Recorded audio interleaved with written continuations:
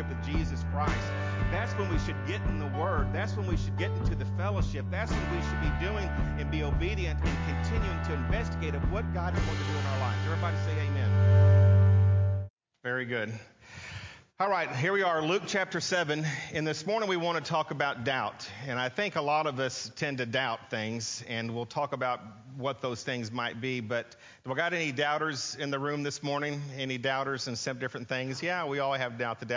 You know, I come across a true story, and it's a story of a trial attorney, and he was representing a guy who was on trial for murder.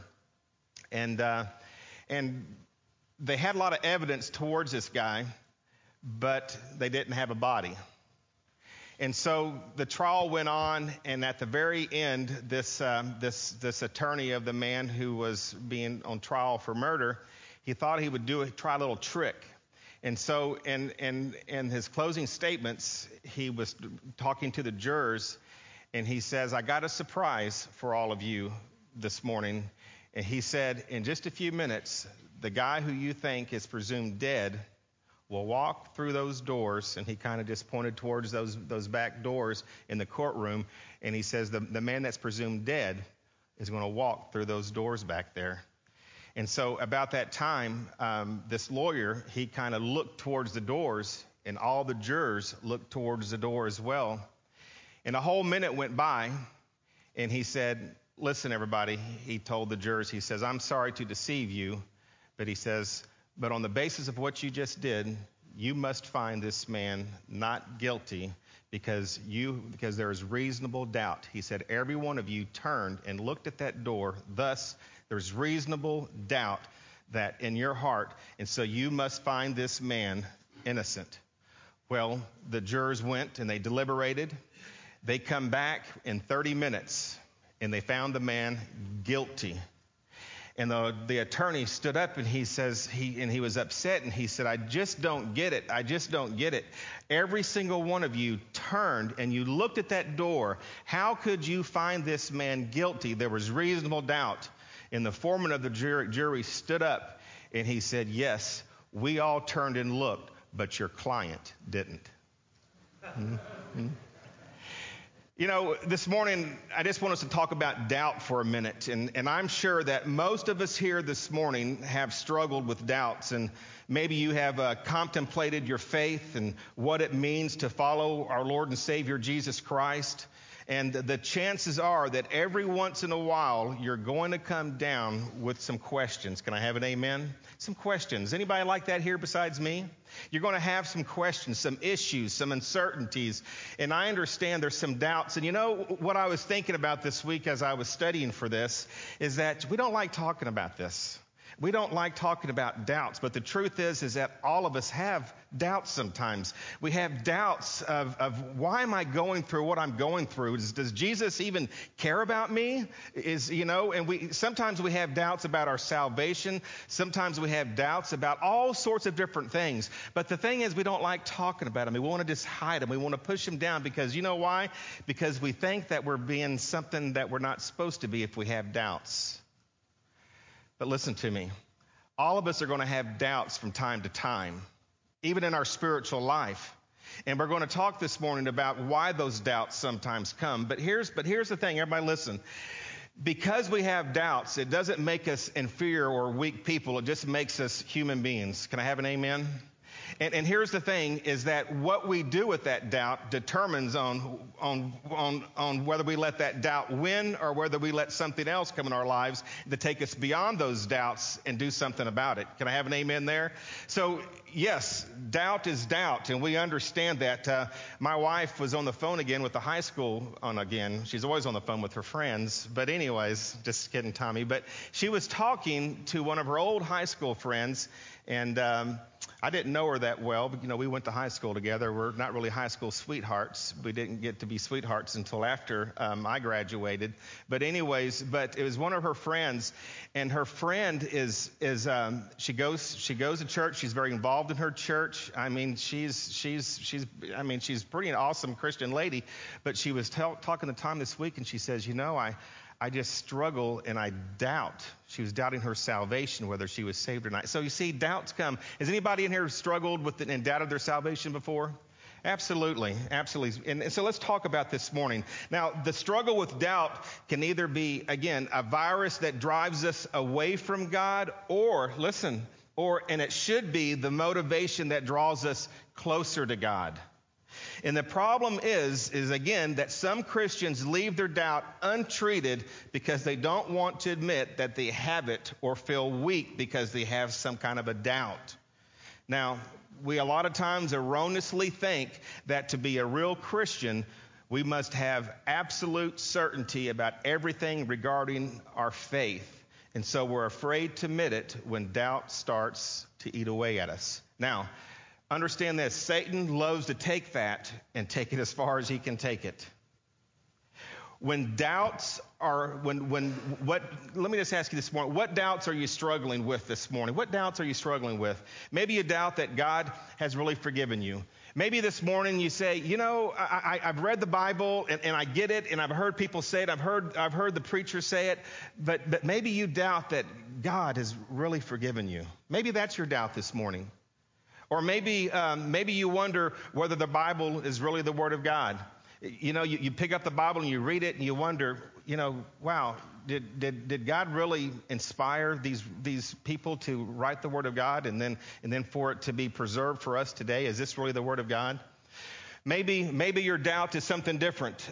Maybe you question why God lets people suffer.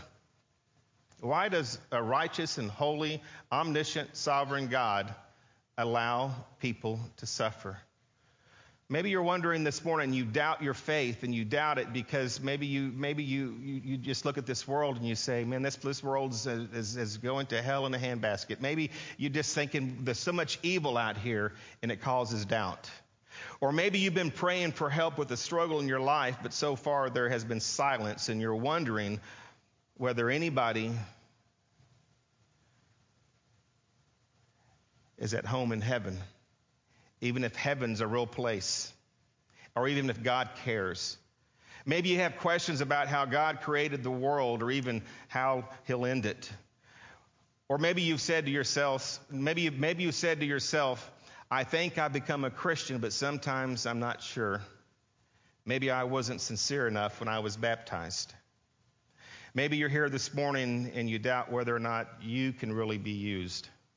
Now, look with me at Luke chapter 7, verse 18 to 28.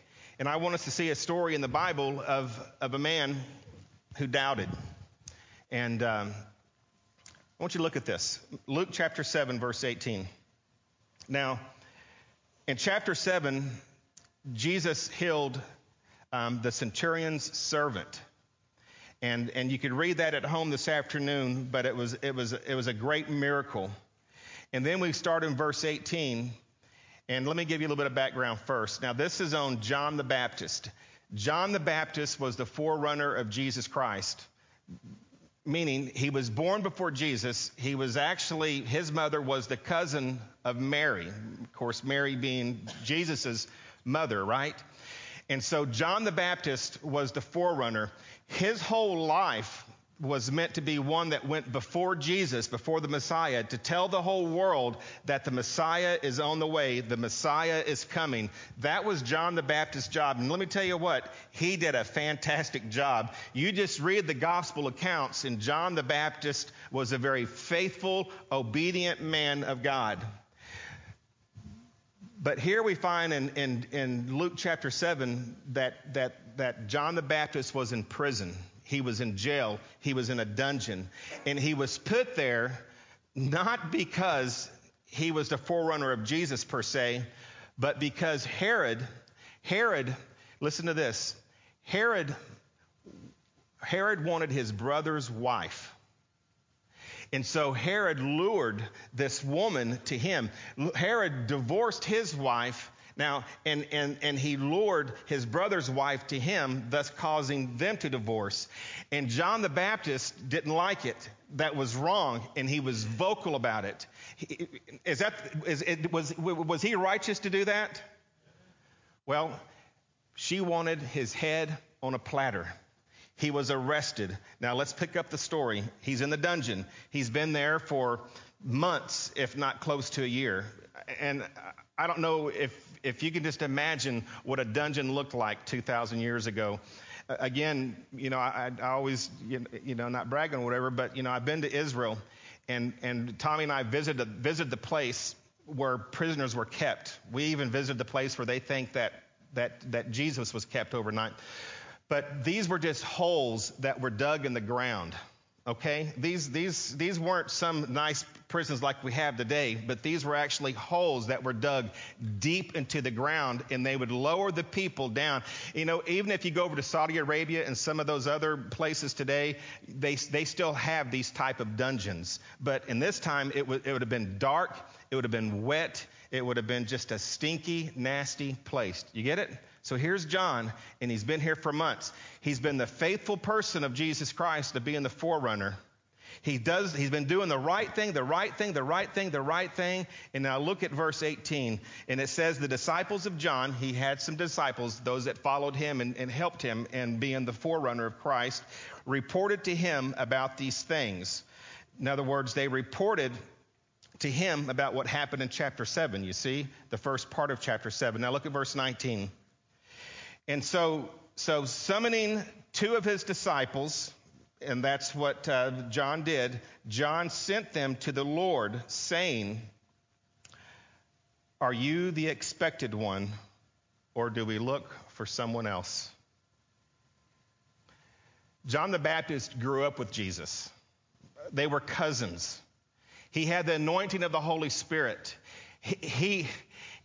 If anybody would have known who Jesus was, don't you think John the Baptist would have known?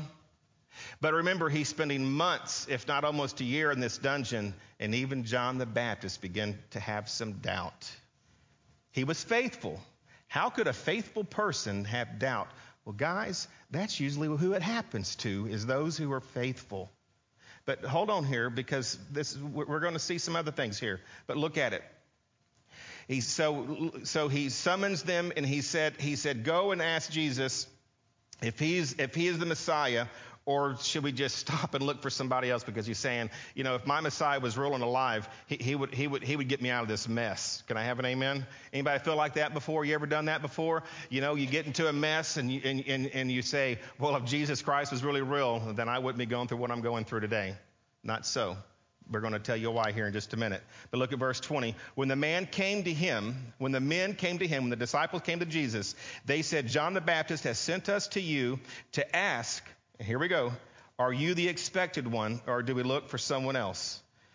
At that very time, Jesus cured many people of disease and afflictions and evil spirits, and he gave sight to many who were blind. Whew. Isn't that pretty cool? I mean, he healed. When he asked him that, he went out and he went and healed people. You were blind, he healed you. You were lame, he healed you. You had demon spirits, you were crazy, whatever it was, he healed you. And those disciples were right there to see what he was doing. So is he the expected one, everybody? Yes. So he shows that to the disciples of John's, and then he goes into verse 22, look at it. And he answered and said to them, and this is Jesus speaking, "Go and report this to John, what you have seen and heard. The blind receive sight, the lame walk, the lepers are cleansed, and the deaf hear. The dead are raised up, the poor have the gospel preached to them." Look at verse 23. He says, "Blessed is he who does not take offense." Meaning, he's saying that he is the Messiah.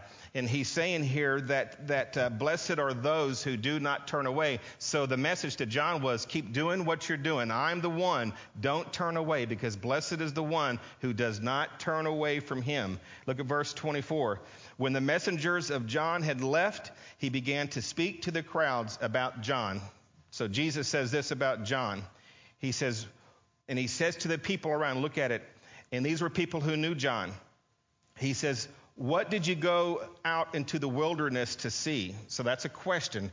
He says, "What did you go out to see?"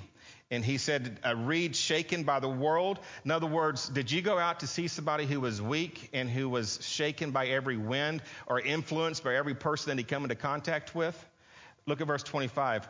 But what did you go and see? Again, a question. A man dressed in soft clothing. Remember, John was an outdoorsman. He wore skins, and he was kind of a rough guy. He was a zealot, if you will. And he says, those who are splendidly clothed and live in luxury are found in royal places. And look at verse 26. But what did you go to see? Again, that question. And then he said, a prophet? With a question mark.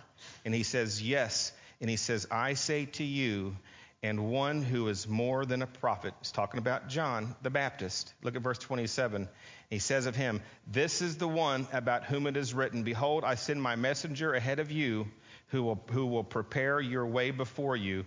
I say to you, among those born of women, there is no one greater than John. We love you, Lord, this morning.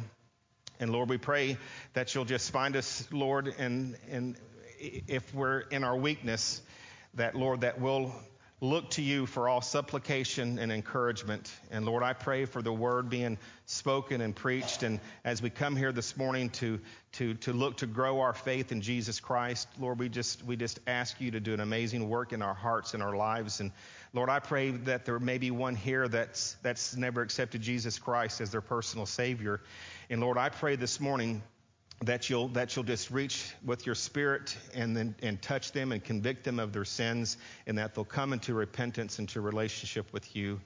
And Lord, I'm sure there are people here this morning that have doubted, that are doubting, that will doubt. And Lord, I pray this morning that we'll just find your formula here for us, Lord, is that when we are faithful people, God, that you'll show us what we're to do so that we can grow in our relationship with you, and that so that this doubt and so that these fears would go far away from us. We love you and we give you praise in Jesus' name. Amen. Well, let's look this morning at how doubt comes to us in three different ways, okay? But here we see, again, John the Baptist, and he's doubted. He's saying here, and he's sitting in prison, and he's saying, did he really call me? Is Jesus really the promised Messiah? He's saying, have I put my faith in the wrong person? He's saying, have I really done the right things? And in the midst of John's doubts, we read that Jesus encourages his faith.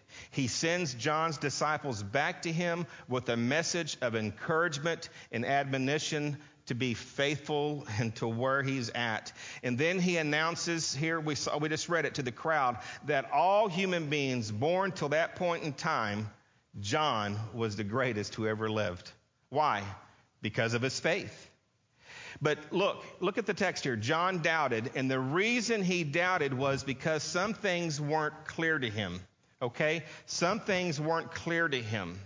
Some things wasn't complete. And as I think about that, let's look at three important things that leads to our doubts. Number one, look at this first of all. Sometimes doubt comes. Number one reason is because of personal tragedy. Listen to me, folks. Sometimes doubt will come to us because of some personal tragedy. Did y'all ever experience that? You know, something happens and then we just doubt. You know, here John, he's in a dark, wet, stinking dungeon, and he's been there again for months and probably for a year. And humanly speaking now, this is his reward for a life of faithfulness. You ever feel like that? You live your life and you do what you're supposed to do, and things just get horrible, and then you just sometimes doubt. Am I doing what I'm supposed to be doing? Why am I here where I'm at? And look at this text. He is close to death. I mean, you know, they want his head on a platter. He's fixing to die. And he's wondering, wow, maybe I didn't do all I was supposed to do, or maybe what I believed in wasn't what I was supposed to be believing in. And what is he's saying to himself, what am I getting for being the forerunner of the Messiah, the most exalted prophet of all prophets? And as a result of his faithfulness and his courage and his boldness, again, he's sitting in a dungeon. And his personal tragedy didn't seem to be consistent, listen close, with his faithfulness. Couldn't the Messiah do something for me? You ever get there before church? You sit there in a bad place and a circumstance or tragedy has hit, and you're thinking, why isn't God coming right now to help me? Can I have an amen there? You know, Tommy's cousin, they lost their baby, 2-month-old baby last week. Same age as our little Kimber. You think that family said, where was Jesus at when this happened?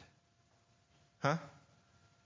You know, tragedy a lot of times causes us to doubt.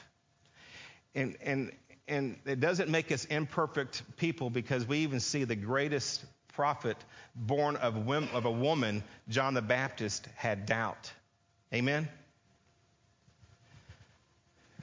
So what do we do with that doubt when it comes? Look, doubt comes a lot of times from our inability to deal with the negative circumstance when we perceive ourselves as being faithful people. Because I want to draw you back a little bit here. Because a lot of times sometimes if we find ourselves in a dark place, and if we're not everybody listen close, and if we're not faithful, if we know we're not doing what we should be doing, then we sometimes know that we're kind of getting what we should get. Can I have an amen? You know what I'm saying? You know, if we're not faithful, if we're not doing what we should be doing, if we're not being obedient to the Word of God, if we're not doing what we should be doing, if we're out there being shallow in our Christianity, and we find ourselves in a place, you know, of despair, of hurting and doubting, well, we can kind of look at how we're living and say, okay, we're not living the way we're supposed to, so I get it, right? Y'all get that real quick?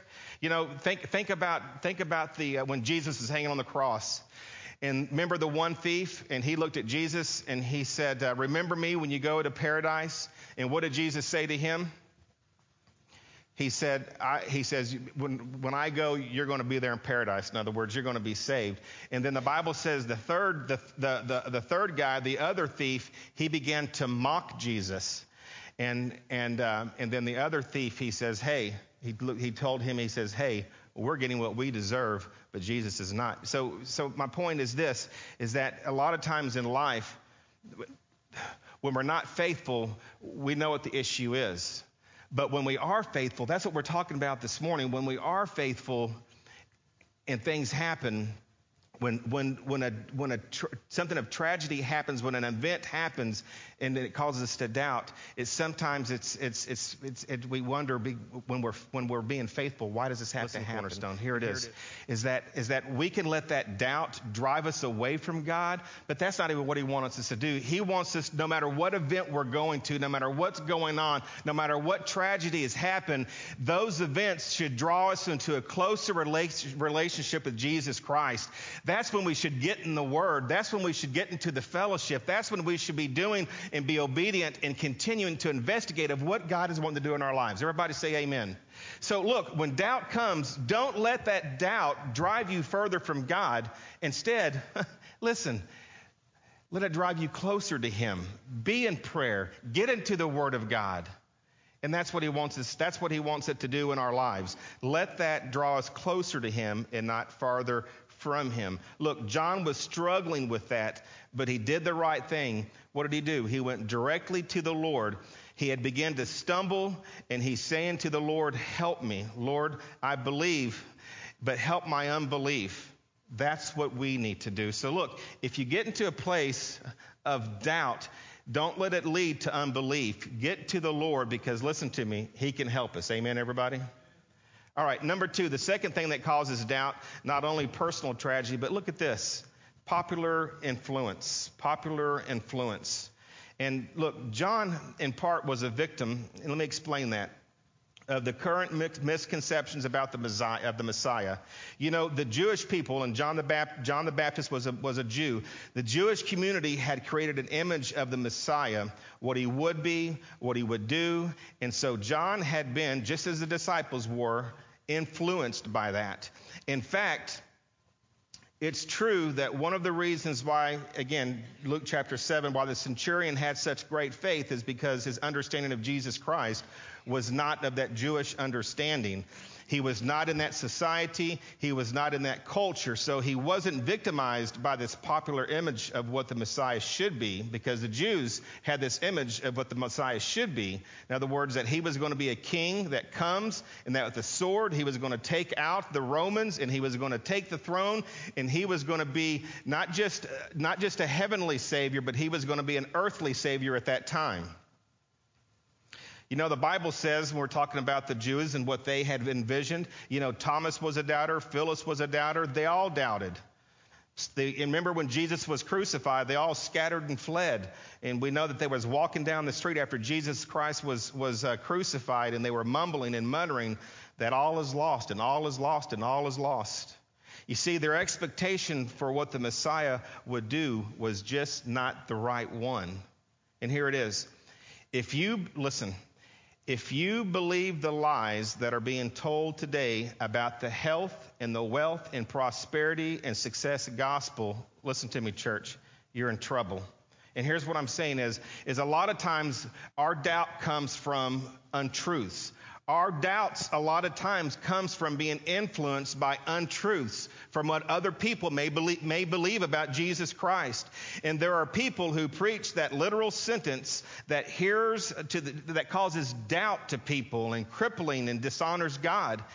But here's what we want to understand is that there is no promise that you're going to be healthy in the Bible. We get that?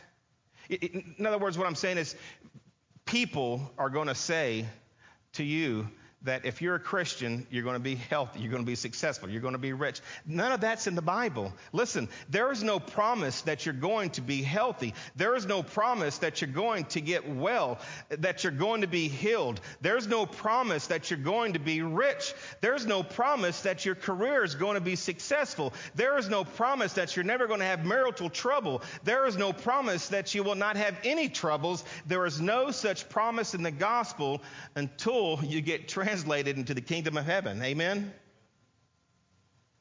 Jesus tells his disciples about his death, and Peter says, remember what he says? He says, no. He says, you can't die. I mean, he's been the Jesus the whole time. But what happens is sometimes we get influenced by false doctrine, of erroneous stuff. And so we put those expectations on Jesus in our Christian relationship. And then when those things aren't fulfilled, what happens? We start to doubt. Hey, listen to me, guys. This is what we're saying this morning is that if you start to doubt, sometimes it can be because of wrong influence. So again, the whole thing is you can let doubt draw you farther away from God, or you can allow doubt to take you closer to God. And so here's the key is get into the Word of God. See what He says, not what man says. Don't let people influence you. Let the Lord Jesus Christ influence you. Amen? And then number 3, look at number 3 real quick this morning. Another way that we're influenced and when we doubt is because of incomplete revelation. Now, this is really the crux of the matter. And point 3 ties into point number 2. John's doubts came because he didn't have the full information. Hey, listen up here. Looking at John real quick. John's doubt came because he didn't have all the information.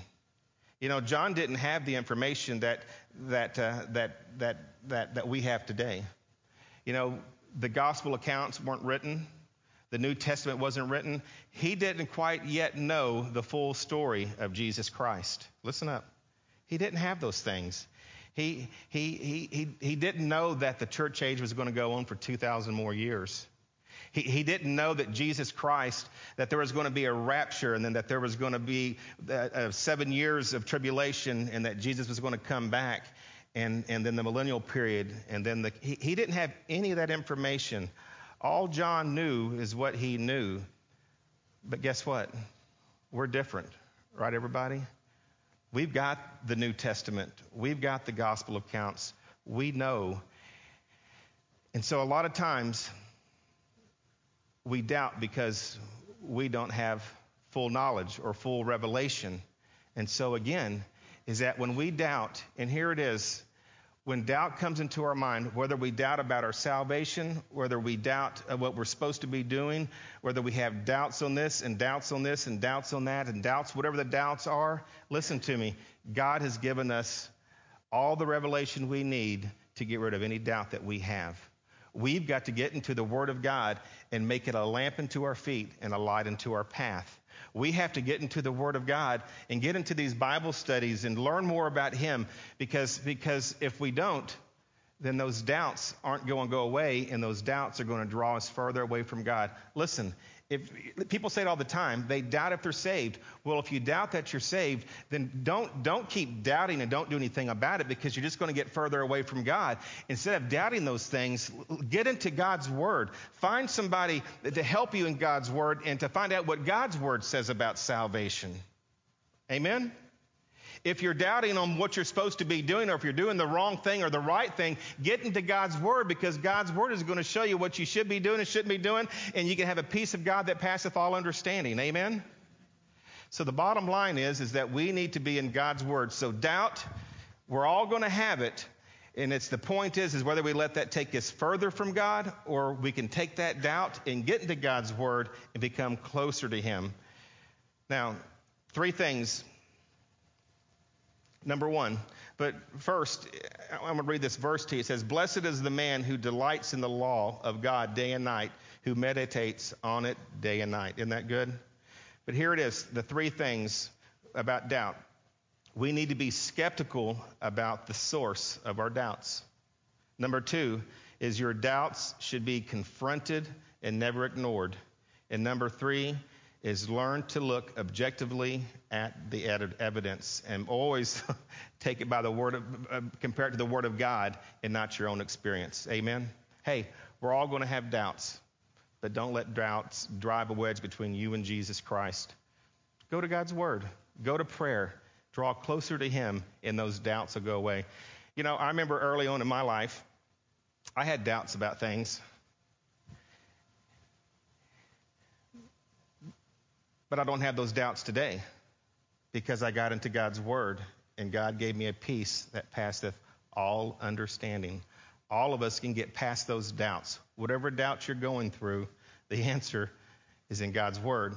It's in a relationship with Him. Amen? Amen? All right, let's pray. Father, we love you this morning, and we thank you for your Word. And Lord, just a very practical teaching moment this morning, that it's not a matter if we're going to doubt, and it doesn't mean that something's necessarily wrong with us, because usually doubt comes to those that are faithful, and we see that through your Word this morning. But that doubt, Lord, should be a motivator for us to get closer to you, and not to continue in any ignorance that we're in, but instead to draw closer to you and to your revelation, your Word, and so we can have a further and clearer understanding of what you'd have for us. So, Lord, as we talk to people throughout the weeks, and Lord, as we're out in our workplaces and people are struggling with doubt, that, Lord, that we can help direct those to your Word and to overcome the doubt that they're feeling.